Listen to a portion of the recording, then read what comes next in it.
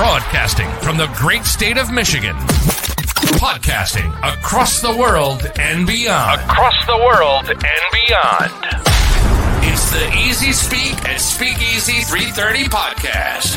A podcast that will go in depth on local and national news, ranging from sports to beer and barbecue. We've got you covered. Get ready for Ain't My Money, Not My Problem, where we'll make the picks, you make the money. Now, go grab your favorite beverage, sit back, and join Tom, Rich, JP, a.k.a. The Giant, and Drew. It's showtime.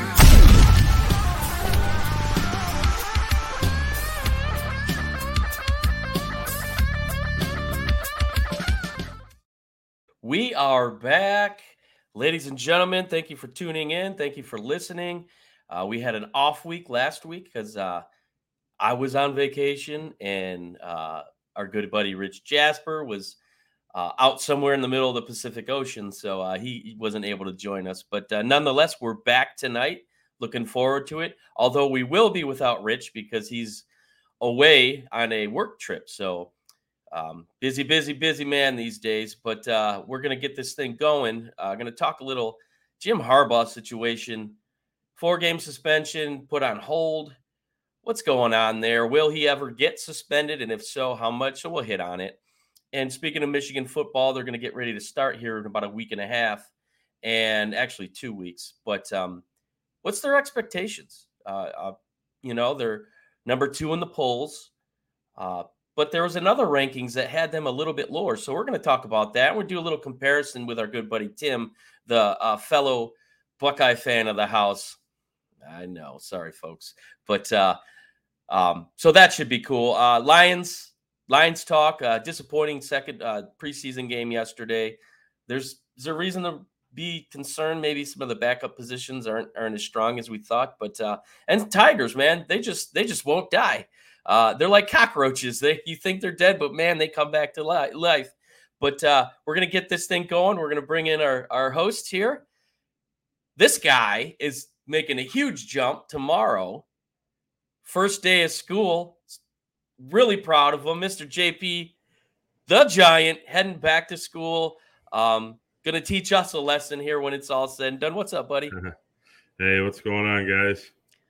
Yeah, I mean, crazy world of sports. Football's coming up, but definitely excited for your new beginning. And coming live from what looks like maybe a dungeon of some sort. Mr. Tim, not in the speakeasy. He had some commitments today, but nonetheless, we're glad you're here. We had to question if there was something hanging on the door or if there was some whips and chains going on back there, but he assured us. Happens, fellas. Yeah, he assured us. He's just going to hang the Pornhub banner next week. Easyspeak brought to you by Pornhub. But got a little crazy background there with the Lions, and then looks like a tampon hanging off the door. But but we're glad you were able to come on the show tonight, Tim.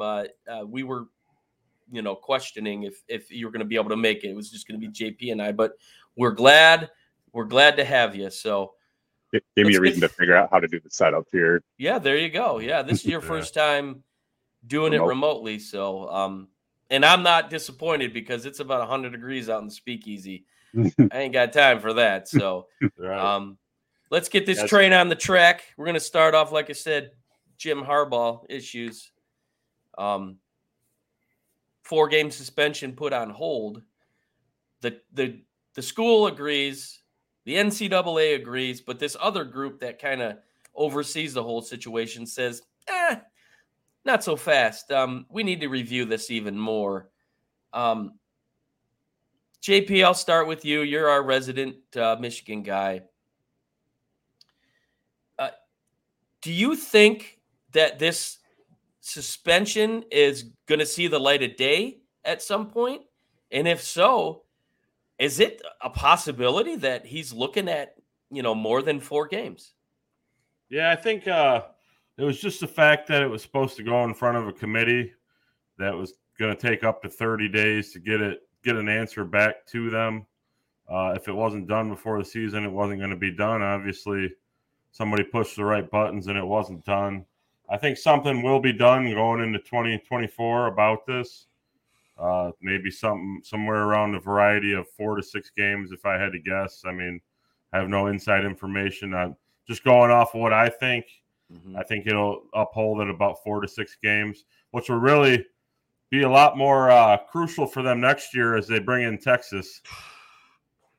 I mean, do you think that came into play with this decision, being that the games that he suspended are, let's face it, they won't miss him. But looking in the next year, it's a much stronger schedule competition-wise. So is that more of a punishment that the committees may be looking at? Well, I mean, that's hearsay, really. There's no telling. I don't know. And JP's speechless. The university isn't talking about it right now. And Harbaugh's not talking about it. He's not. Due to the legalities, he can't talk to it. There's nothing really being leaked out on it. It's just really all speculation at this point. Did you hear somebody did ask him about it, and they're like, "Can you talk about it?" And he goes, "No."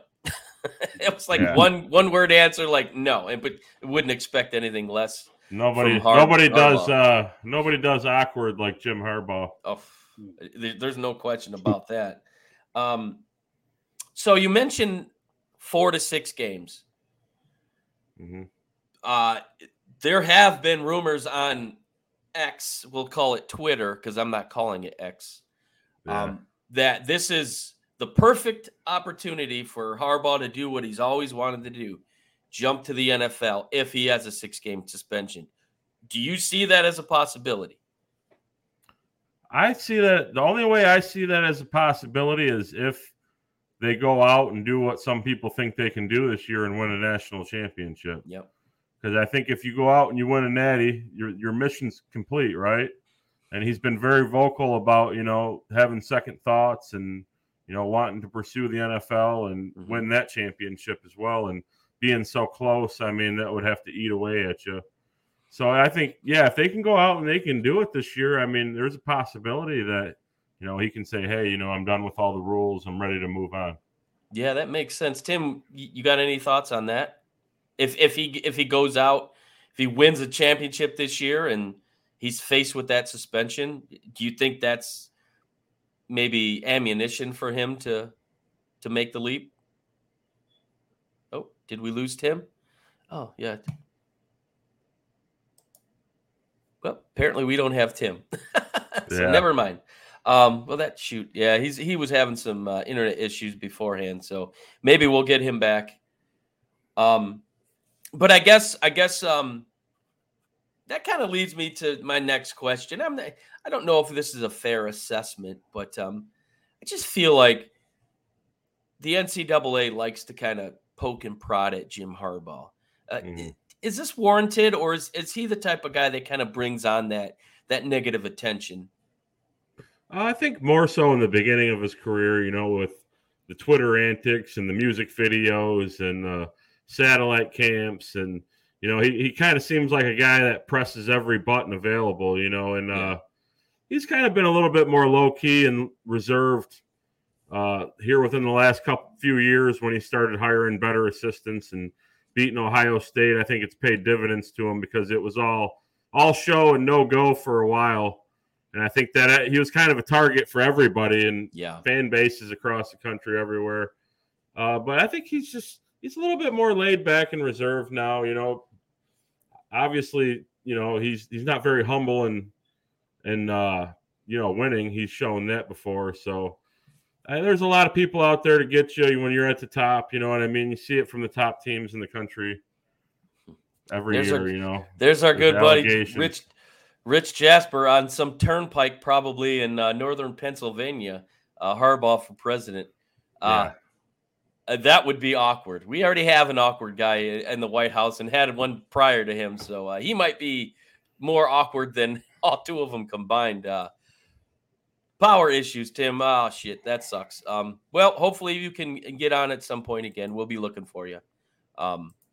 But yeah, you do mention a good point. All show, no go. He was. I mean, sleeping on recruits' bedroom floors, which is creepy in itself. It seemed like he was really going out of his way to, be different than everybody else. And the results just weren't showing on the football field. And since he's I think he's let his coaches do more of the recruiting, and it's worked for him. And the world of recruiting in college football, it's a dirty game. Coaches talk, players talk. I mean, there's a lot of negative press. You know what I mean? A lot of negative stuff going on out there from other schools. Right. And, there's dirty pool. You never know. You never know who's turning in who, and, Well, and let's face it. Why are these allegations, come to the foreground? It was because a former member of the coaching staff that kind of brought it to the surface. And so, which is a whole nother problem in itself. That's dirty pool. I just think if you've got a beef with somebody, you take it out in different ways. Yeah. You don't throw somebody under the bus. I don't know. Frankly, as a Michigan fan, all the off-field Jim Harbaugh offseason train, it gets old. You know what I mean? What do you say? You don't know what to say. You know what I mean? It's like, you can't talk about on the field stuff, and it's every year it's just something new, and it's quite frankly, it's kind of old. It's kind of like Aaron Rodgers every offseason.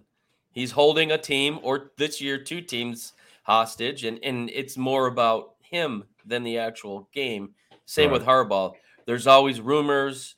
Some are, warranted. Some are, him pursuing other opportunities. But yeah, I agree with you. I think, can we focus on the gameplay? Can we focus on the next season? And it just hasn't seemed to be the case here. So, looking at those possibilities, which it's a good possibility that there's some suspensions coming. Speaking of recruiting, it's a dirty business. Yeah. Are you looking at a situation where if there's even the thought of Harbaugh leaving, we're going to lose some recruits or some potential future recruits? It all depends on if there's a complete staff overhaul, who you got.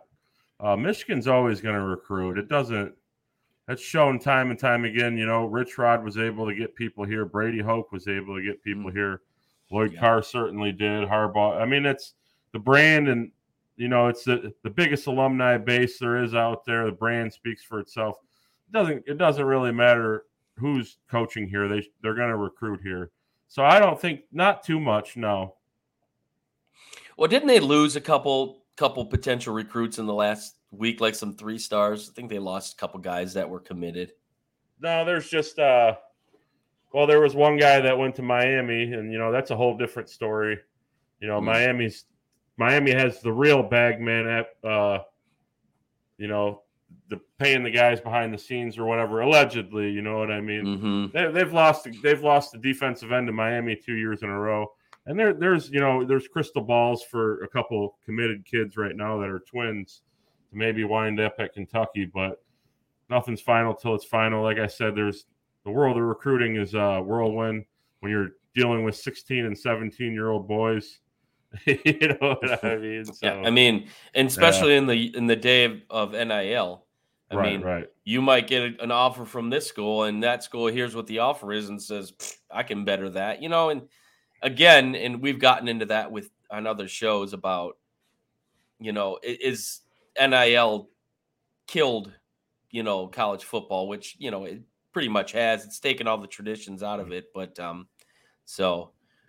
we do have our Dungeon representative back. Let's see if his McDonald's Wi-Fi from Drew is improved. But real quick before we get on to the next topic, I asked you before you went froze, before Medusa got a hold of you, if they win a national championship and he gets a multi-game suspension next season, is that excuse for him to say, you know what, I've done enough here, I'm going to go back and win the next loop in my belt?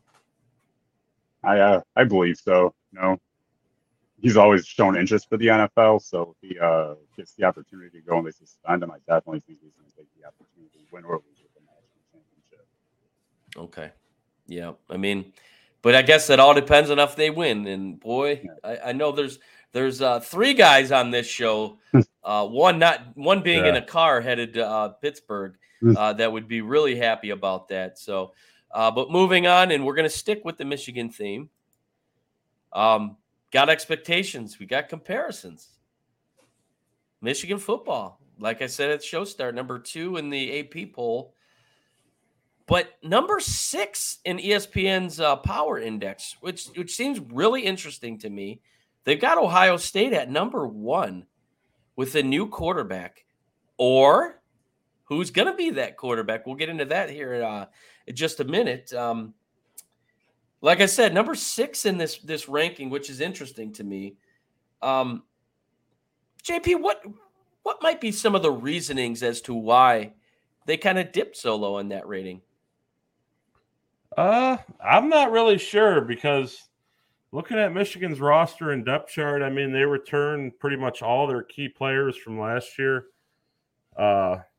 Maybe not the glitz and the glamour of most college football teams these days with the spread offenses and the run and shoots and those kind of things. But yeah, I don't know. I can't really answer that for you. Maybe because they've kind of fallen flat in the college football playoff the last 2 years. They don't have maybe faith that they can get over that hump. Right. Yeah, I'm not sure if this is Harbaugh's best team. So if he's going to get it done this year, this is the year.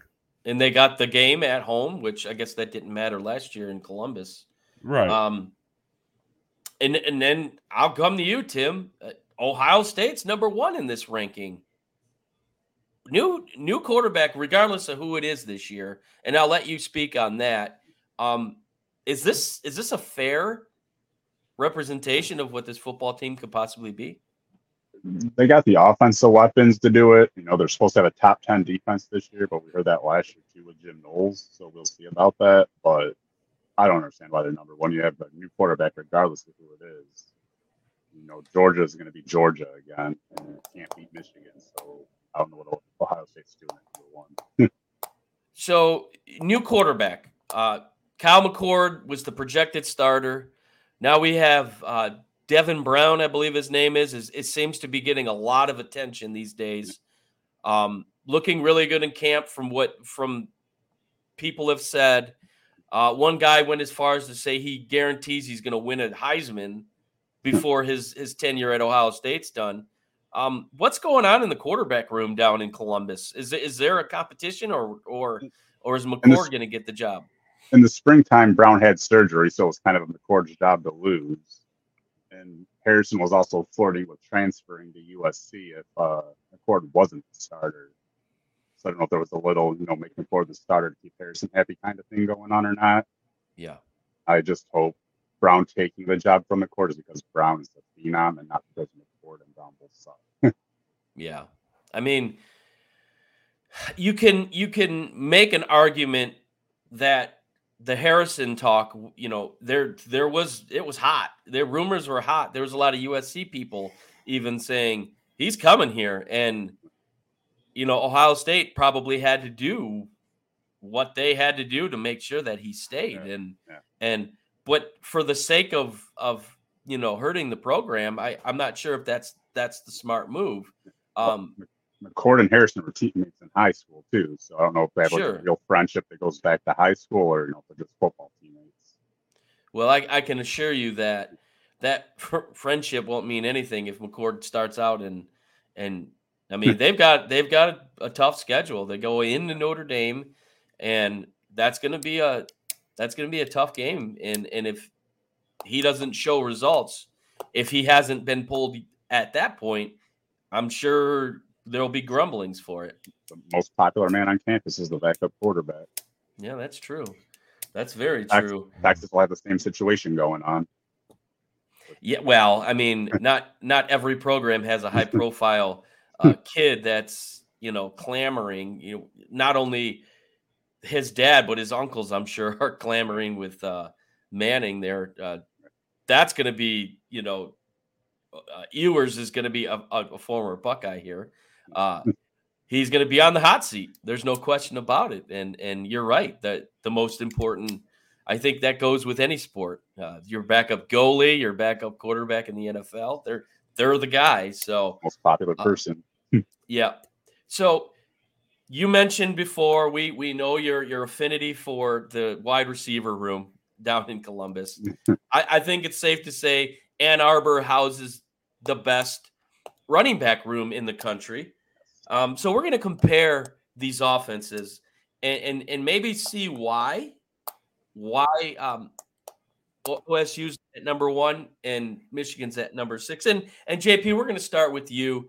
The running back room, I mean, take it away. You run with it because those boys can run with it, and we know that. Yeah, so I mean, obviously, it's well noted what Blake Corum did. He essentially carried the team through the first 3 quarters of the season before he blew his knee out. Donovan Edwards, you got to see a more electric side. He's more of a pass catcher out of the backfield. I think they're going to use him in a lot of different ways like that. I heard that there's a package together with both of them on the field, which is going to cause fits for defenses. I mean, you look at the back end, C.J. Stokes is a guy, sophomore out of South Carolina that got some run last year. It's very interesting to see who that third running back is going to be. Khalil Mullings is a guy that came over from the defensive side that they used for a lot of short yardage downs last year. And then a guy who really did good. Pass? Didn't he make the pass last year on that jump pass? Yep. Yeah. And then, on the back end, you got Benjamin Hall, a freshman who looked really good in the spring, who could add some depth. And then Cole Cabana, obviously a local product out of Dexter, who's kind of fits that Donovan Edwards mold of a really fast kid that can catch the ball out of the backfield, and he can give you 15 to 20 carries a game. Okay. Tim? The running back room down in Columbus, it's nothing to, nothing to shy out against. There, you got some good studs down there. Talk about the room down there. I think Michigan definitely has the better running back room, but I think Ohio State has the deeper room with Henderson, Williams, Dallin Hayden, Xavier Johnson, and Evan Pryor. We got 5 running backs that can start at any D1 program, basically. But none of them are on the level of the Michigan backs. Right. But I expect 2 of those guys to actually transfer at some point because of his wanting to play. Henderson has an injury history, so who knows if he's going to stay healthy. Mayan Williams has an injury history. Mm-hmm. Both running backs are good. They just have injury problems. Well, and they needed, by the end of the season, they were digging deep into that depth chart. They were on Dallin Hayden, the true freshman.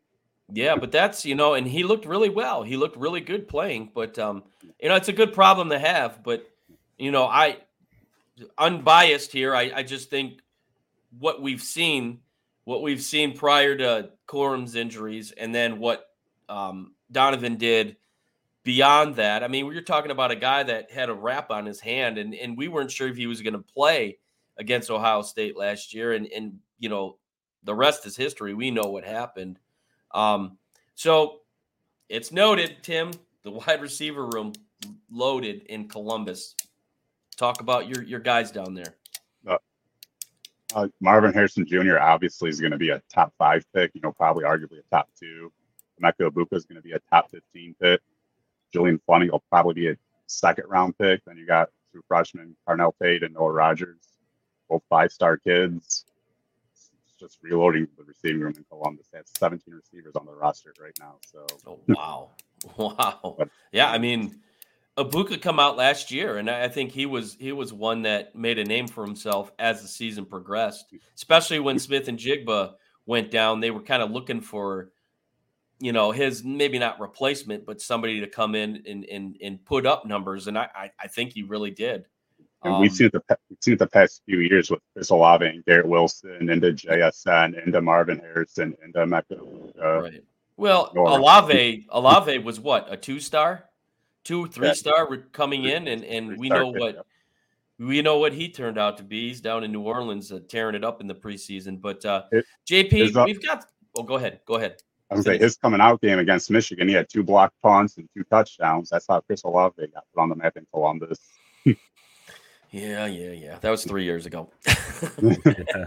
JP, I think the wide receiver room here in Michigan is a little more experienced. Cornelius Johnson coming back to play. You know, he kind of had a big game against Ohio State, couple touchdowns. You know what I mean?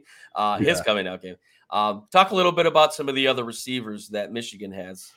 Yeah, I mean, you mentioned Cornelius. He's a bigger receiver. You've seen what he can do. Darius Clemens is a sophomore kid that's you're probably gonna see a lot of this year. He came from the mold of a DK Metcalf type body style coming out of high school. His favorite player, Roman Wilson. You've seen him go off in the TCU game. I think that's a guy that they got to get the ball to more. I think he's a threat. Then guys that are coming on, Tyler Morris is a sophomore. He played with JJ in Illinois before he transferred to IMG, getting rave reviews in camp. And they really like their freshman group. Carmelo English, freshman out of Alabama. He's looked good.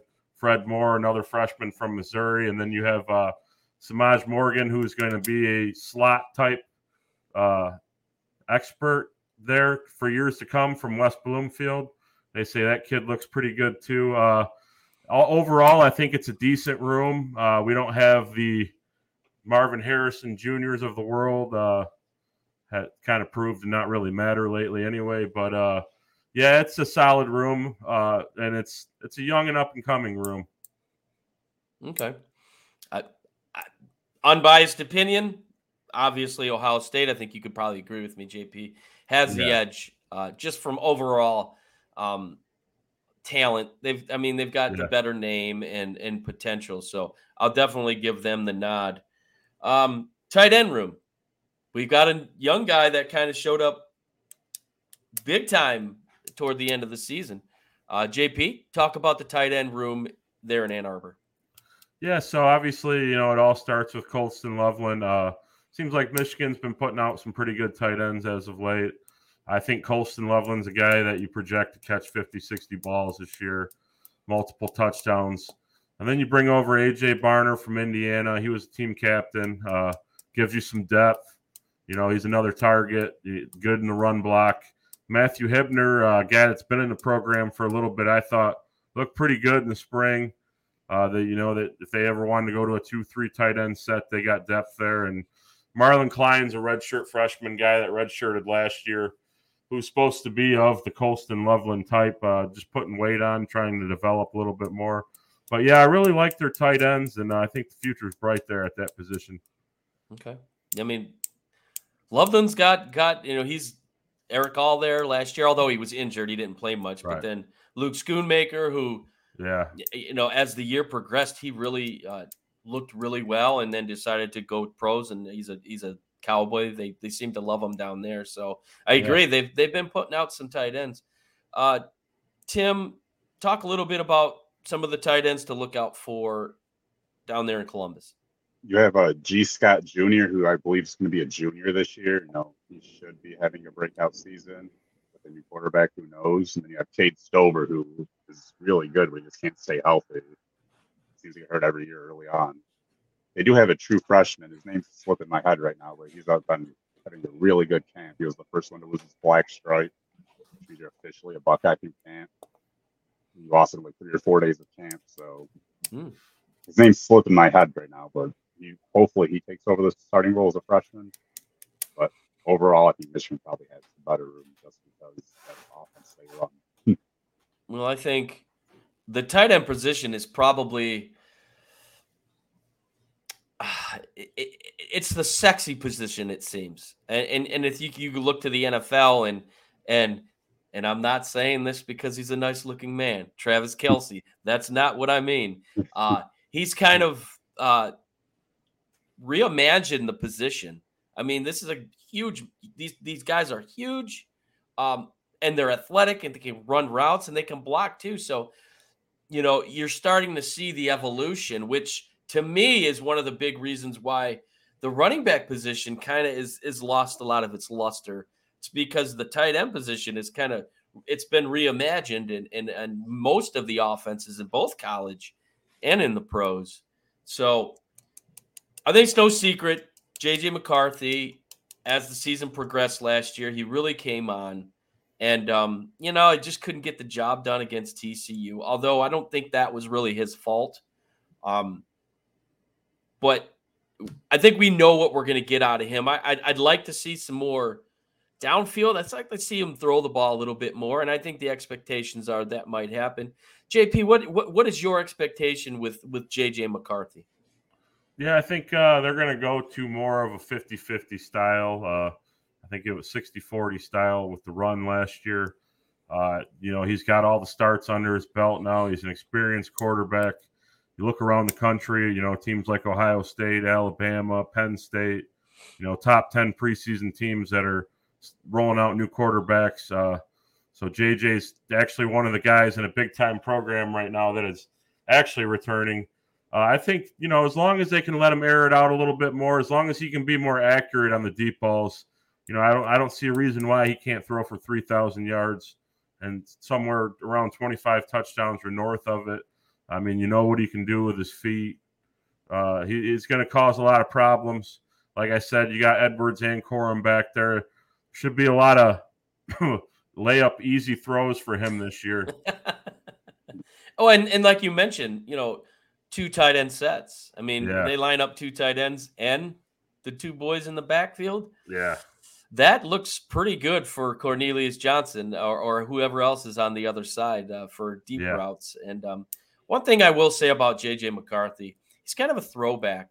In the day and age we have today where kids don't go to schools for traditions, he wanted to be at Michigan, and he loves being at Michigan. And there's no threat of him transferring. Very humble kid, does his, meditation before games. I don't know if that's, smoke and mirrors, but he just seems like he's a really good kid who loves the university and is a great representation. So I'm looking forward to seeing his development. I think I seen a ranking a couple weeks ago, and they had him like number 11 overall quarterbacks in college, which I don't know if I agree with. I think that might be a little bit low, but that could be fuel for him to say, you know what? You don't give me credit. Let me show you that I belong in the top 10. Put it on the field. Exactly. And I think he's that type of kid that he's not going to talk. He's just going to let his game speak for him. So, Tim, you talked about the different quarterbacks here, McCord or Brown. Just give me who you feel is the better fit for this program. I would probably lean Kyle McCord just because of the experience. Kevin Brown has 0 game reps as a collegiate athlete, so just based off experience, I would have Kyle McCord. But I mean, Ryan Day's obviously a quarterback guru. We see what he does with every quarterback he's had so far, so I'm going to trust his opinion, obviously. and I can hear Rich Jasper right now. That beard looking like Ryan Day these days. Well, I'm working on it. Ryan, fake ass Rip Day from Yellowstone. So yeah, I mean, I think the bottom line is both programs are loaded. Yeah. I mean, so says the AP. Michigan 2, Ohio State 3, or 4 in some instances. So I think really when it's all said and done, it's coming down to the last Saturday in Ann Arbor. And we didn't even talk about the offensive line, the big boys. Do we need to? I mean, hey. JP? JP? Tell me about the back-to-back Moore offensive line. The back-to-back Joe Moore. Yeah. Are they going to win? Are they going to win a third Joe Moore award? Well, I think so. I mean, I think they can. Obviously, you lose a guy like Olu, who's a Remington Award winner, and then you replace him with a guy like Drake Nugent, who's a team captain from Stanford, already on the Remington watch list. You return Zach Sinner and Trevor Keegan. They're both seniors. Zach Sinner's got a chance to make some good money in the NFL. And then you lose Ryan Haase at left tackle. You flip Carson Barnhart over from right to left. He's battling it out with Ladarius Henderson, who's a transfer from Arizona State, who was, again, a team captain, 3-year starter. Then you got Miles Hinton at right tackle, who's a mammoth human being, transfer from Stanford. And then you look at, the depth, like Trente Jones, Giovanni Alhade, Ladarius Henderson, Jeff Percy. These are all guys who started a game. So you have your front line, and then you have your backups who all got starting experience. Harbaugh's even said that Drake Nugent and Greg Crippen are both starting centers. Crippen, who's been waiting his turn, who's supposed to be a really good one. So when it comes to the offense, I don't think we could have skipped this segment without me talking about the offensive line because, like Ohio State's receiver room is so strong, nobody gives credits to the big uglies, and I wanted to talk about that because their offensive line runs too deep, and I don't think there's another team in the country that has that. So would you say that out of the last 3 teams, this could potentially be the best O-line? This could be very well. Yeah, I think so. Like I said, adding Miles Hinton, Drake Nugent, Henderson, all from the transfer portal. I mean, you not only are you replacing the guys that you're losing, you're replacing them with pretty much upgrades and better athletes. So yeah, this one has a chance to be really good, and they're going to look really good with the guys that they have running behind them. Well, our good buddy Rich Jasper always says games won and lost in the trenches. So, and one thing I will say, which I'm going to stop for a second and just acknowledge, you're a freaking savant. Your knowledge is just like ridiculous. Who else has that on a non-backed podcast? You're not going to find us anywhere but right here on the Easyspeak, and we are thankful that you're here. But Michigan's going out and getting transfers. They're not just getting regular guys. They're getting team captains. Yeah. You're getting the guys that are best at their position. And that kind of shows you the state of the program right now, that these kids they're already achieved where they're at, but they just want to achieve a little bit more. And this is where they're coming. Look at the transfers on the defensive side of the ball. The whole offseason, who's going to be opposite corner, Will Johnson. We know that Mike Sainristil is going to be the nickelback. And they go out and they get a guy like Josh Wallace from UMass, who was highly touted by a lot of the big programs in the country, multiple-year starter, and he looks like he's going to be your guy opposite, Will Johnson. And then they go out and they get Ernest Hausman, who was the best freshman linebacker in the Big Ten last year at Nebraska. And he's behind guys like Michael Barrett and Junior Colson, and he's got a few years of eligibility left. And then you throw Josiah Stewart into the mix from Coastal Carolina, edge rusher.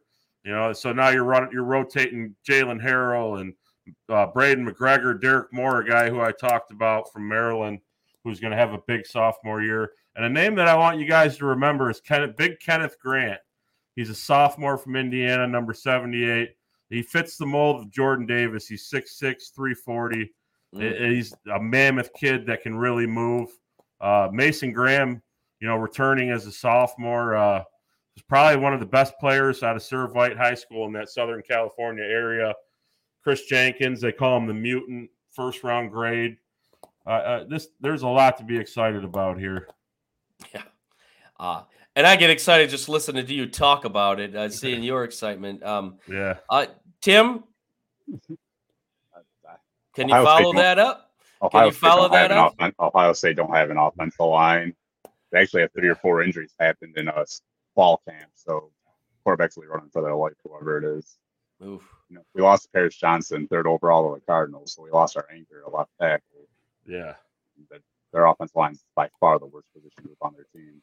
And like in Michigan, Ohio State, they get the stars and they get the recruits, but, Ben Herbert is one of the very few $1 million a year strength and conditioning coaches in the country. And you take those kids that are fringe 3-star, 4-star kids, and you turn them into 5 stars. And you see, especially seen it with the O linemen. Even like, guys like Mozzie Smith, that guy was an absolute freak show. And a lot of that credit goes to Ben Herbert. Well, you think about it. They come into the college program. They don't eat right. They don't, they work out, but it might not be healthy for their position. So they get them on these programs that kind of get them on the right path. And he's been with the program a couple of years. And I think you can see the difference in just the lack thereof of injuries for the most part. You're going to have some injuries, but I think overall Michigan has kind of escaped the injury bug. Obviously Corum going down last year was unfortunate, but yeah, I mean, you're right. You bring up a good point. You see the players on the field, but nobody really talks about the behind the scenes, the preparation that it takes. Right. And if we can kind of slide off topic slightly here, you'll watching the documentary Quarterback on Netflix. Patrick Mahomes' workout regimen, his Monday, Tuesday, Wednesday workout regimen is absolutely ridiculous. And if you haven't seen it, I highly recommend it. You don't look at Patrick Mahomes as, he's not big, he's not huge. Well, no, this guy is strong as an ox, and the conditioning that he puts himself through, I think is the reason why they won the Super Bowl last year. High ankle sprain. Most players, they're done. They're not coming back at all, let alone coming out for the second half. So conditioning matters, and getting these players prepared for the brutality that is football, I think is a great point, JP. And I thank you for bringing that up, because, not enough credit goes to, the guys that aren't seen on the football field. So, it's like a lot of people, they look at, they don't look at the broad spectrum of things, like a guy like Derek Moore, who I talk about, who's lost 23 pounds, who's stronger, faster, going into his second year, a guy like Kenneth Grant, who's 340 pounds, but, it's like running into a brick wall. You know what I mean? Or Chris Jenkins, who came to Michigan, who's at 300 pounds now, was a 220-pound defensive end when he came to Michigan. These things develop over time. Sure. And their bodies are still growing, so it's the perfect opportunity. Right. But nonetheless, I mean, it's going to be a fun season, and it kicks off next Saturday, actually. We'll get into that a little bit later. But for Michigan, it's 2 weeks away, and Buckeyes are in a couple weeks away. Who do they open up against? At Indiana. At Indiana. They're opening at Big Ten play? Yep, that's interesting. Indiana. I don't know if I like that. Did they do that last year? Yeah, they played Minnesota, I believe. Yeah. What is it? Nebraska and Minnesota are playing. They're starting the season. I don't like that. I don't. Ohio State's first 6 games are 3 at home and 3 in the state of Indiana. Yeah. One Indiana, being in South Bend. Yeah. One in South Bend, and then the other one to do. Sweet. So, we're looking forward to this season to get going.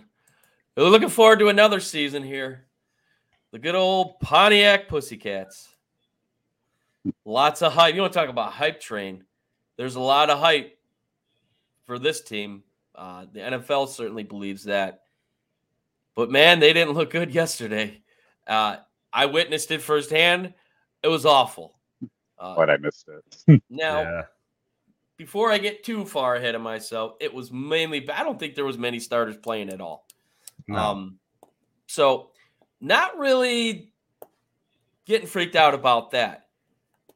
But the question really is, Teddy Two Gloves looked god-awful. He's only been with the team about a week and a half. I'll give him that.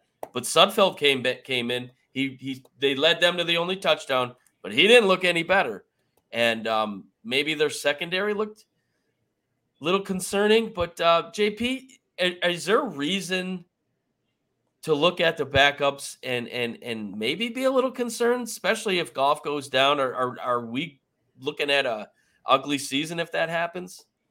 Yeah, I mean, the Lions are a good team. They're a good developed roster, but they're not a deep team right now. You know what I mean? Yeah. And when you look at the starters, like you got Marvin Jones, who's probably going to have to play some, given our circumstances. Amon-Ra, Josh Reynolds, who has good rapport with Jared Goff and Khalif Raymond.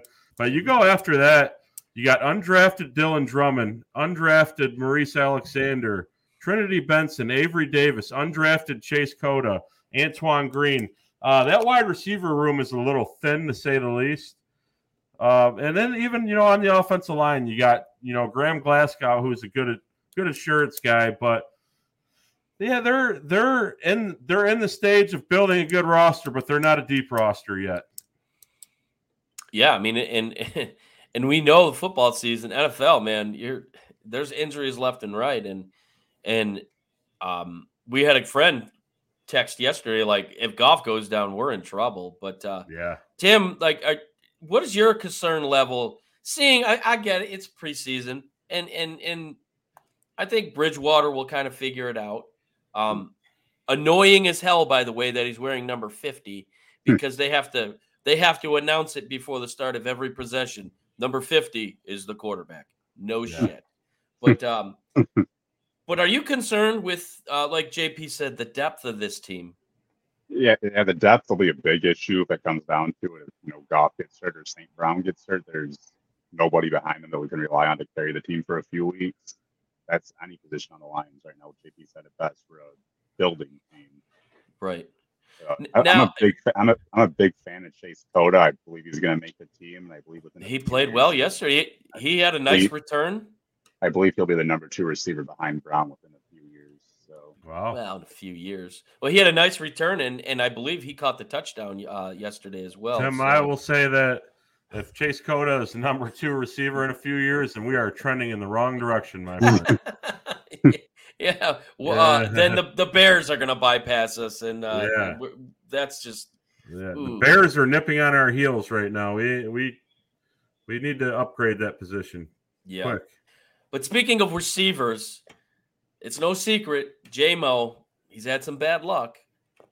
Injury, obviously, blows out his knee in his last year at Alabama, which hindered him last season.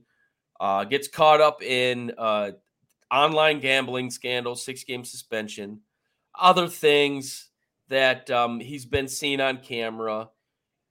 And then he gets his hamstring injury. But the one thing is, he seems to be getting a lot of hate these days, specifically from local sports radio announcers. I won't mention names. You know who you are. Good afternoon. I'll just leave it at that. But my question is this: is it warranted? And number 2, have we seen enough of him on the field to already throw him in the bust train? Tim, I'll start with you, and then I'll go to JP.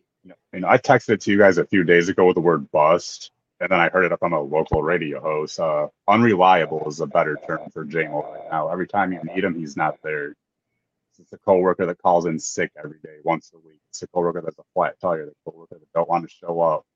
So J-Mo's just unreliable right now. Can't really label him a bust. We haven't seen enough of him. Unreliable. JP, is his hate, I'll say, is it fair?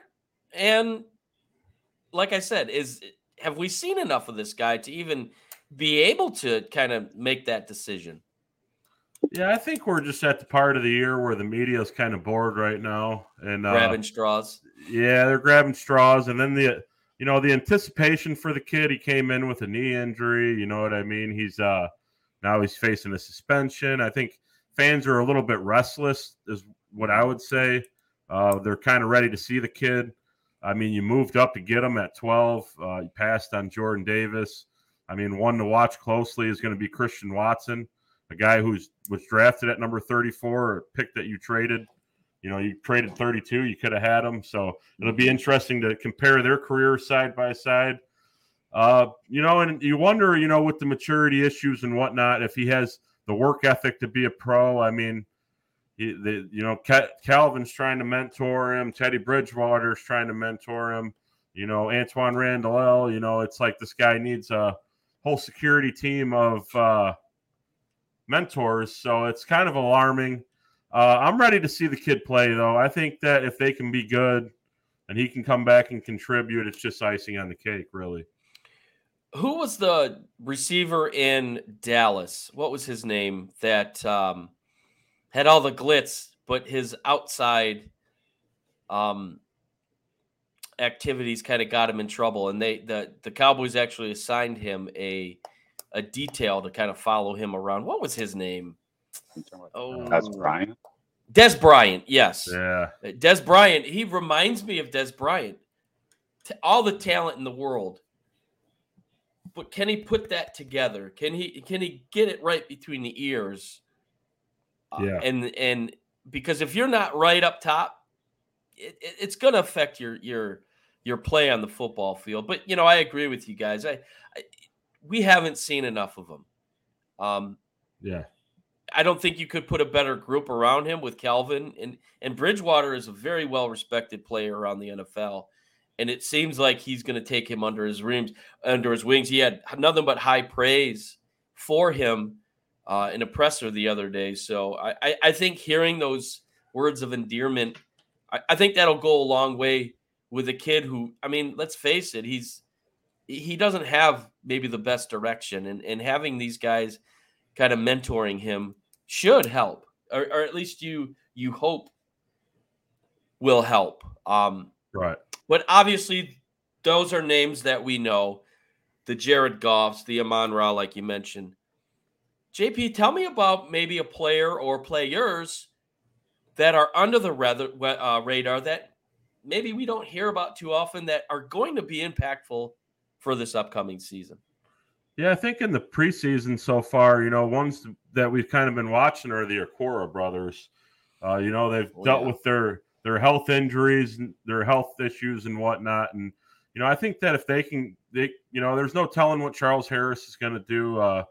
Josh Pascal coming in the second year has a little bit of experience. But if they can get some production off the edge from the Okora brothers, that would really bolster them. And then another one is Broderick Martin, the rookie that they drafted out of Western Kentucky, I believe, at defensive tackle. He is a big fella, and they need those run stuffers, those guys in the middle, because in games like Carolina, they showed you that they had some vulnerabilities up the middle. Yep. Against defenses, and then that's really it for me. It's the defensive players. I think all the offense is pretty well noted. You got your starters, and then you have a bunch of undrafted guys that we'll have to wait and see, right? Yep. Tim, you got any players that you've kind of picked out as maybe some diamonds in the rough, we'll say? I like the cornerback Starling Thomas out of UAB. He's done nothing but show out in camp so far. He's actually number 2 right now on the depth chart with Sutton being hurt. So he's an undrafted free agent being number 2 on the depth chart. He's either really good or the Lions have no depth at corner, which we know they addressed the secondary and free agency. Yeah. And I'm a fan of Chase Cota. It's his time to shine. There's no receivers really besides Brown. Just a big fan of him. Like I said, he's going to make the team, and I believe he'll have an impact this year.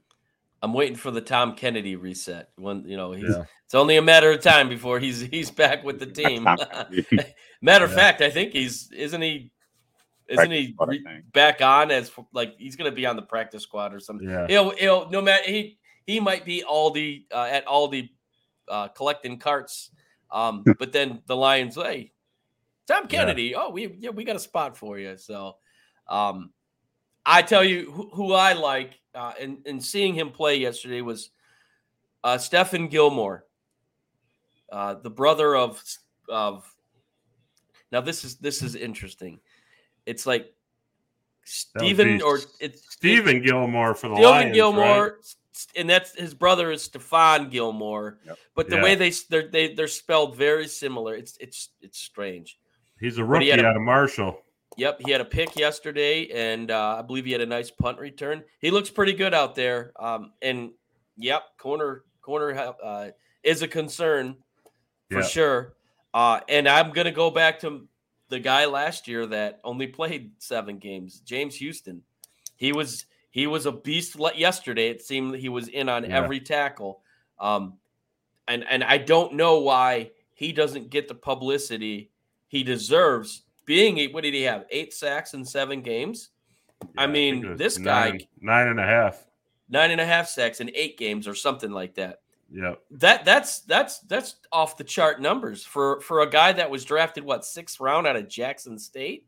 So 8 sacks, I'm sorry. 8 sacks. Yeah, I mean, this is a kid that you can plug him in and he's gonna do well. And you wonder what those numbers would have been if he had played a full season. But you put him on the other end with Hutchinson, who I think is going to have an absolutely ridiculous year. I think that makes him even more primed for some more sacks. So, and you guys are talking about cornerback depth.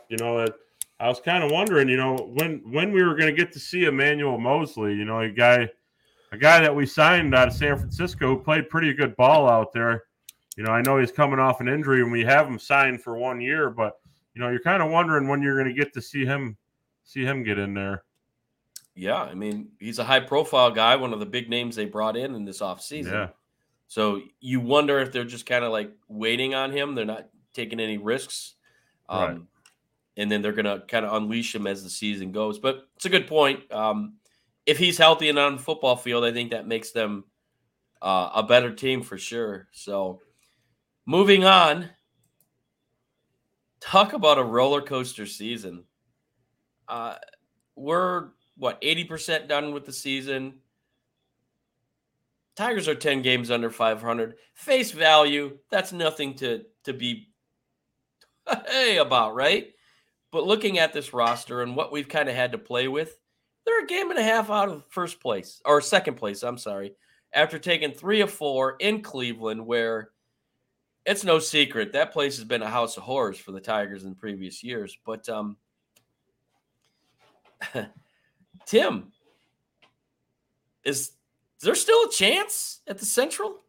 I want to say no, because realistically, probably not. But with how bad the Central is and what the Tigers have done the past week and a half, we really don't know. I believe they can. They just beat the 2 teams ahead of them pretty convincingly. I hope so. I hope they make the playoffs. I hope they make a run, keep it entertaining into September. If anything, you're giving these young guys experience. You're in the hunt. You have a chance. You're giving Torque the experience, Greene the experience. It's better than being 20 games out and nothing matters. Right. Meaningful games. Obviously their only opportunity is in the Central. JP, they're 7 behind Minnesota. And there's a team that, they've been just as bipolar as Cleveland and Detroit has been. So I don't think it's set in stone that they're going to win the division. Is there still maybe a glimmer of hope coming into September that they might go on a run, being they're down 7 games? No, I think it's over. I think, if you're within like the 3-4 game mark, then you can talk about it. But we're under 40 games left in the season now. I'm kind of seeing what I wanted to see. I didn't really have a playoff expectation for this team. I kind of wanted to see. I wanted to see what the young nucleus of, Riley Greene and Torkelson were going to do. And then I feel like now you can add Kerry Carpenter to that list. And, for me, I'm still watching and I'm still tuning in because I'm excited to see what those guys are going to do. And, you're getting ready for the offseason. It's, so it's not all is lost in Detroit this year. I don't think a lot of us thought they were going to be in it or make the playoffs anyway. But I do think we're trending in the right direction. I think it's a little too late. Like I said, you would have to have Minnesota take a big slip and fall, and then you're talking about ripping off like a 10-game win streak or something. And I just don't see that happening. But I am excited for the Tigers.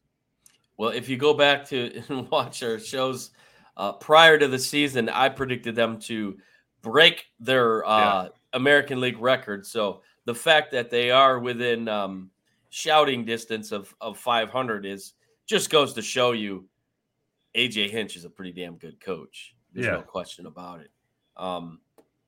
So the news dropped yesterday that Eric Haase was DFA'd, and say what you want. It was a good story last year. He really played really good baseball. He just wasn't able to get it going. He had some flashes this year, but couldn't seem to get off the schneid, as my dad would say. So he gets DFA'd. And breaking news, anyone hasn't really heard, I'm not hooked up to the Roadcaster, so I don't have the button. But breaking news again, Parker Meadows has been called up and he'll join the team tomorrow. That's big news. That's big news. Brother of Austin Meadows, who unfortunately is on the I don't know if he's on the IL or what list he's on, but he's dealing with some mental health issues, so he's unable to play, which obviously we want nothing but the best for him. But Parker Meadows is a guy who's been with the organization. He's kind of worked his way up, and he's earned his spot. September's coming up here in a week, which means the roster expands. September call-ups. Yep. Is this the right opportunity to bring some more potential talent up to the big team to get experienced in? I'll quote Jim Price in with the big buildings. Is this an opportunity now to bring up the Malloys or the Colt Keiths? And I do understand Keith's kind of had a downslope, but could bringing him in for the last month of the season get some good experience that he could take, and then maybe, who knows, next year he can join the team. JP, what do you think about the opportunity of some of these Toledo guys moving their way up and getting some experience? Yeah, with Colt Keith, I mean, he's seen 148 at bats in the minors. He's only batting .257. He's got 6 homers. He is 22. I mean, you think about guys getting called up 23, 24. You want to see a guy in the big leagues at some point. I don't think he's ready. You look at Parker Meadows. He's seen more at bats than anybody this year. He's got 19 homers, 65 RBIs. He looks, obviously he looks the bill of a major leaguer. And Justin Henry Malloy, I think, is the only other guy, who's also got around 18 homers and batting around 300 that I think are actually ready. A lot of these guys are developmental projects. Tyler Nevin, prime example, is a guy who's tearing the cover off the ball in Toledo and has looked like complete ass every time he's been called up. So it just goes to show you the difference between the big leagues and the minors. You don't really want to bring a guy up, unless they're ready. You don't want to ruin them. With September call-offs coming and the roster is expanding, obviously, it gives you a chance to get some at-bats. I believe that they're out of the playoff contention. I think that they believe that, without saying that officially. So why not get some of these guys going? Justin Henry Malloy is a guy who's a corner infielder who can play third base for you, which is a position of need, big time. Yep. Tim, do you think that calling up some of these young guys is maybe kind of like a prelude to what the future could look like for this team? I believe so. With Malloy and Meadows, they should be ready. So we'll see if they'll be ready for this season and then the start of next season. Colt Keith, like JP said, is kind of fallen off. Other than that, those are the main 3 I'm ready to see. I want to see if Keith can do it or not. And then Malloy and Meadows. The Angels just called their first round pick 43 days ago up. So that's 23, 24. You just debunked it with that. That's incredible. He goes from college to the pros within a month and a half. That's unheard of in the game of baseball. But that too is, I think you're starting to see a lot more, and this goes with hockey too. You're starting to see a lot more draft picks that they're not being wasted away in the minors. It's like we spend this money, let's see what you got, and I'm all for it. I think it's great. So we're talking about the future of this team, and the future of this team as of late has been very, very nice, specifically offensively. Special Torkelson has really found his niche at the plate. He's been hitting the ball, tearing the cover off the ball. And I think as fans, we've been waiting for this to happen. And it's happening right now. And you pair him with Riley Greene, and like you say, Kerry Carpenter. And I know you talk about Vierling, JP, that you're a big fan of him. He's a good ball player. He's a really good ball player. I do. And he's somebody you want on your team. With Torkelson really kind of coming into his own, what does that mean for the future of this team? Obviously, he's batting behind Greene, which they're going to feed off each other. But does that kind of change their path in the future? Yeah, I think you look at Torkelson. I mean, over his last 15 games, he's hit 7 bombs. only 9 RBIs, which shows you that guys aren't getting on, and he's not very protected.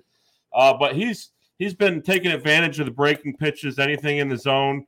I think his command and his approach at the plate has improved tremendously. I see Torkelson and Riley Greene as 30 home run, 100 RBI guys for 10 plus years to come. Those guys, and then Kerry Carpenter, who's been, nobody's been hotter than Kerry Carpenter. JC's cousin himself. He's been a pleasant surprise this year. But I think with those three, and like you mentioned, I really like Matt Vierling. You can put him around. You can put him anywhere. He's got a strong arm. He's a good contact guy. So, you got about 4 or 5 guys that can change the trajectory of this team pretty quick if you do something in the offseason and you pick somebody up. And with the leadership of A.J. Hinch, it's definitely hope. I guess that's a good word. Tim, there's been, up until probably, about a month ago, there was talks about Tork, like he's a bust and what's going on with this guy. And, baseball is hitting a baseball. It might be one of the hardest things to do in all of professional sports because you're seeing different angles and different speeds. It's not something you can just jump on and be successful. So for him, obviously, finding his form took a little bit longer than I think most people expected for a first pick in the draft. But he's there now. Where do you think about Torkelson? Do you agree with JP that this guy could be a 30 home run hitter or maybe more guy? I definitely believe so. He's shown us he has the power when he's on. Like JP's had 7 home runs in the past 15 games. That's a pretty fucking good home run rate. I believe with Miggy helping him throughout the season, it's helped his development go a little bit smoother. I'm pretty sure Miggy's taking him under his wing, and I believe Tork's shown us what he's capable of. Speaking of Miggy, for kind of the down season he's had, this last couple weeks, he's really hit the ball. And that home run he hit the other day, albeit it was his second of the season, which is kind of sad, that was a bomb. He hit it 340 feet in Minnesota. But he's really hitting the ball. And I think that's kind of the team is following suit. He's really come around. His average is up. And I think the other guys are kind of seeing that. And obviously he's always got a smile on his face. It's contagious. And he's a great clubhouse guy. But I do like what he did today in Cleveland when they handed him the guitar. Jose handed him the guitar, and then he put up his Dukes. I'm like, only Miggy. That's classic Miggy. And unfortunately, we only got another month of the season to witness that, and I think we're all going to miss his smile. But hopefully he'll be still around the program. But you think he becomes some kind of coach? The Tigers or somewhere else? I think he's just going to have a lot of money and drink a lot of tequila. Yeah, I see him stepping away from the game, maybe being a consultant in spring training or something, but we'll see. But obviously, first ballot Hall of Fame. But JP, you mentioned a little bit ago about if they go out and get some pieces. Obviously, Miggy's contract, big contract, off the books after this season. They've got money to spend. Yeah. The caveat here is Chris Ilitch, it's hard to read. Does he want to spend money? Does he want to be like his dad? All indications are he's not like his dad. So it's been tricky. But we have a guy in Scott Harris who I have faith in, and I think we all have faith in. He's kind of groomed. He's been groomed with some good organizations, we'll say, in Tampa and in San Francisco. Those are two of the best in the biz. So I really feel like he's going to let him kind of do his thing. And with that being said, do you think they make some key moves, and at what positions? Yeah, I think so. I think they're going to spend – they're probably going to have about $50 million off the book. A couple guys that I like, and their position of needs. I've made no bones about it. They need an everyday third baseman. They need an everyday second baseman. And I really like Matt Chapman, who plays for the Blue Jays right now, who started his career in Oakland. He hit 36 home runs in Oakland in 2019. He's giving you 25 plus home runs every day. He's a veteran. He's your everyday third baseman. He's a pro. And then another guy I liked who's going to go on the open market is Blake Snell, a left-hander for the Padres. He's looked really good this year. 2.6 ERAs, on pace to strike out 200 batters. And you can't have enough. I think if we can bring Eduardo Rodriguez back, and you compare a guy like Eduardo Rodriguez with Blake Snell, those are two pretty tough lefties. You know what I mean? Mm-hmm. And not to say that's the direction that they go, but if that was my wish list, what I think would make sense, that's what I would do. Well, and if you look at San Diego, they're not going to make the playoffs this year. Yeah. And it's no secret the money that they've spent. Yeah. They're going to need to cut some costs, and I don't think they can afford Snell. And that would be a great addition because he can bring the heat, and he's real crafty. He's a fiery guy too. Yep, and he come from Tampa Bay, and there's another guy, so there's a relationship with Harris. So that's definitely a possibility, and that would improve. Chapman, 100%. I agree with you on that one. That would bolster that corner definitely, and add more pop to that lineup to go along with Tork and Carpenter and Greene, who he's no slouch either. So, Tim, do you have any thoughts as far as the offseason? Will they make some moves to improve this team? And if so, what are some positions of need that probably should be top on their list? Definitely a third baseman, definitely a second baseman. And I would go as far as saying they probably need a top 3 pitcher, a veteran, just to help these young guys develop. We have no ace, so to speak, to help these guys develop and lead the way. We have Erod, but he's not, a number one guy that can take everyone under his wing, show them the big league way, and stuff like that. So, a good pitcher, a second baseman, and a third baseman. Well, I think you can look at next year. They're getting hopefully they'll get Casey Mize back. So essentially that'll be maybe like a free agent acquisition, because he hasn't been with the team very long. So adding him to the mix will be nice. And that is the big question mark with Erod. Will he come back? And he claims he likes being here, and he claims his family likes being here, but talk is cheap, and he showed there at the deadline that, I'll go to LA, but I want 20 million more. And is he going to pull that? Is he going to pull that here in Detroit? Frankly, I think Detroit's probably the only team that would exercise maybe that option, because he's been a little up and down. He looked good at the start of the season. He's kind of leveled out since. So, that'll be interesting to see. I hope they don't make the mistake like they did a couple years ago by signing Baez to a 7-year mega deal. And we all know where that's kind of come out.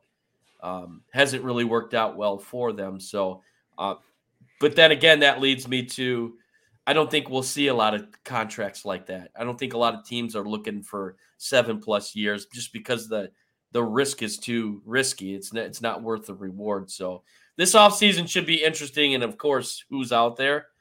The big man, Ohtani. So cha-ching for him. So yeah. But, you guys ready? We're ready. You ready? Let's get it done. Let's do it. Get those betting slips ready. It's time for Ain't My Money, Not My Problem, where we make the picks, you make the money.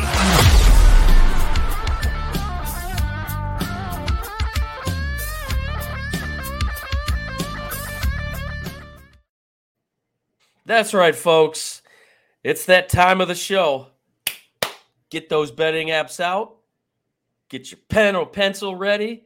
We're going to give you some bets. You're going to win some money. And hey, who knows?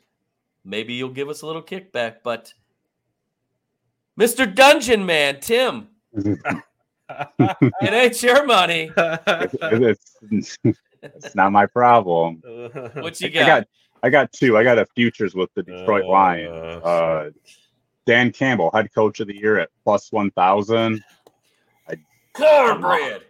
I'm all over the Kool-Aid. So yeah, that's my futures. And then week 0, I got Notre Dame or Navy plus 20 against Notre Dame. Oh. The style of offense Notre Dame or Navy runs, the running game. First games of the year, I don't think Notre Dame's going to be clicking on all cylinders, and 20 is a lot to make up against an offense like Navy. Well, what did I see? The money line right now, according to DraftKings, minus 1350 money line for Notre Dame, plus 800 for Navy. We've seen bigger upsets in opening week of college football. Yeah, we have, but I don't know. I really like Notre Dame's quarterback. I think he's going to really elevate them a little bit, but we'll get into that on a future episode. JP, it's not your money. Not my problem. Yeah, so we're not going to be we obviously won't be doing a show till after week 0, so I'm going to stay with that game. I usually my instincts tell me that the Naval Academy always plays Notre Dame tough. But, Navy, they're breaking in a new head coach, Brian Newberry, a guy they got from Kennesaw State at the FCS level in Georgia. That's tough. And then you're factoring a Naval Academy with it. Sam Hartman, I think, is going to be a dark horse Heisman contender there at Notre Dame, who threw for a zillion touchdowns at Wake Forest. I actually like and I like Notre Dame minus 20.5 at minus 105. I just think Naval Academy, new coach, you're going up against a high-powered quarterback, big-time school, games in Dublin, Ireland. I like Notre Dame to cover the points. I think if you get it right now, I think it's going to go up. That atmosphere, it's the Irish in Ireland. I mean, that's going to be incredible to see. I mean, clearly Notre Dame travels well, so there'll be a lot of, fans from over here heading over there. So that's going to be fun. Yeah. That game kicks off at 2:00 our time? Yeah. Yeah, so that'll be exciting. Well, it ain't my money, so it's not my problem. And I'm going to stick in the world of college football.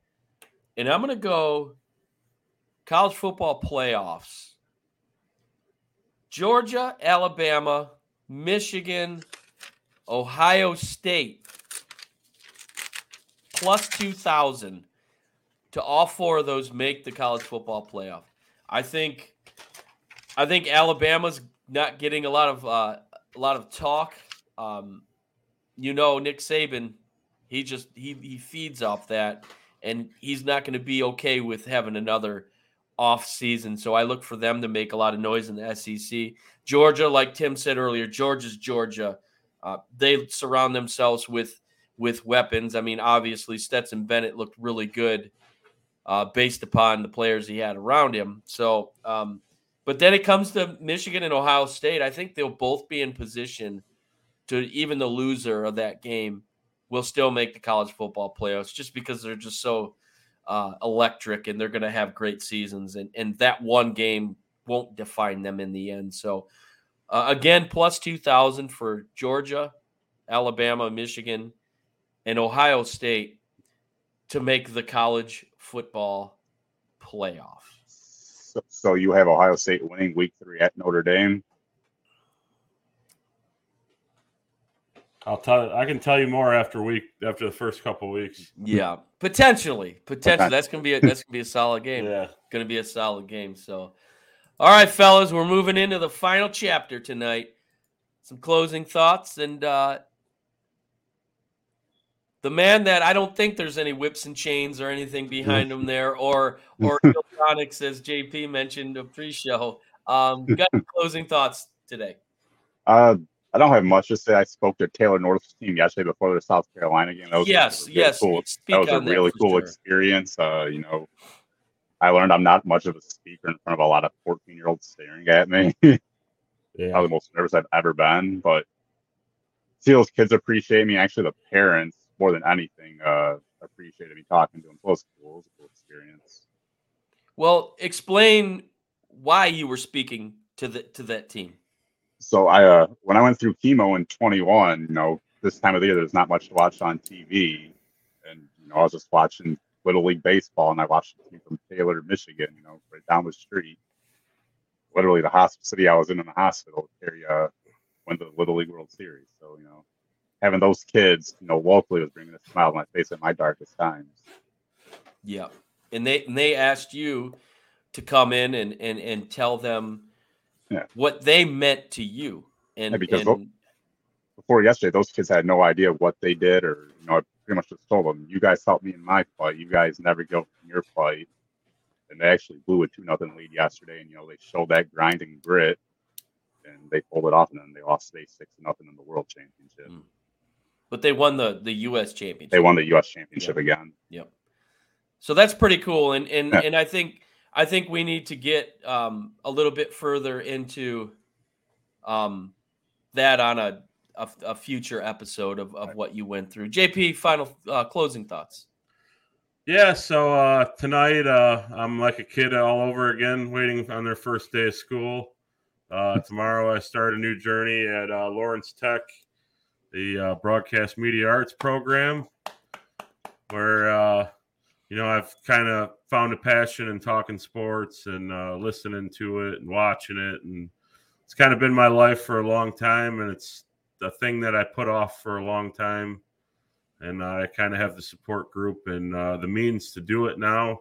Not really the means to do it, but we're going to make it work. Mm-hmm. And I'm excited and nervous at the same time. And it's just to see where it will be next year. Will be at this time will be interesting to say the least. So, my final thought is if, you got something that you've been wanting to do and you've been holding back and pushing back and putting it off, I encourage everybody to go out there and at least try it, Great point, JP. And my closing thoughts, I'll keep it brief because the Giant, we won't go into it. But next Saturday is the second annual Speakesy330 Fantasy Football Draft. We're looking forward to that. All four of us in the show are represented, along with 6 other people. So look forward to the recap of that next Sunday's show, where we're going to dive deep into Lions preview with the Chiefs Week 1 game coming up that following Thursday. So, and more college football talk. And everybody get ready, because this show's about to take off based on our football knowledge. With the football season coming up, there's always so much to look forward to and talk about. So you're not going to want to miss future episodes starting next week. So look forward to that. And again, I want to thank everybody for tuning in.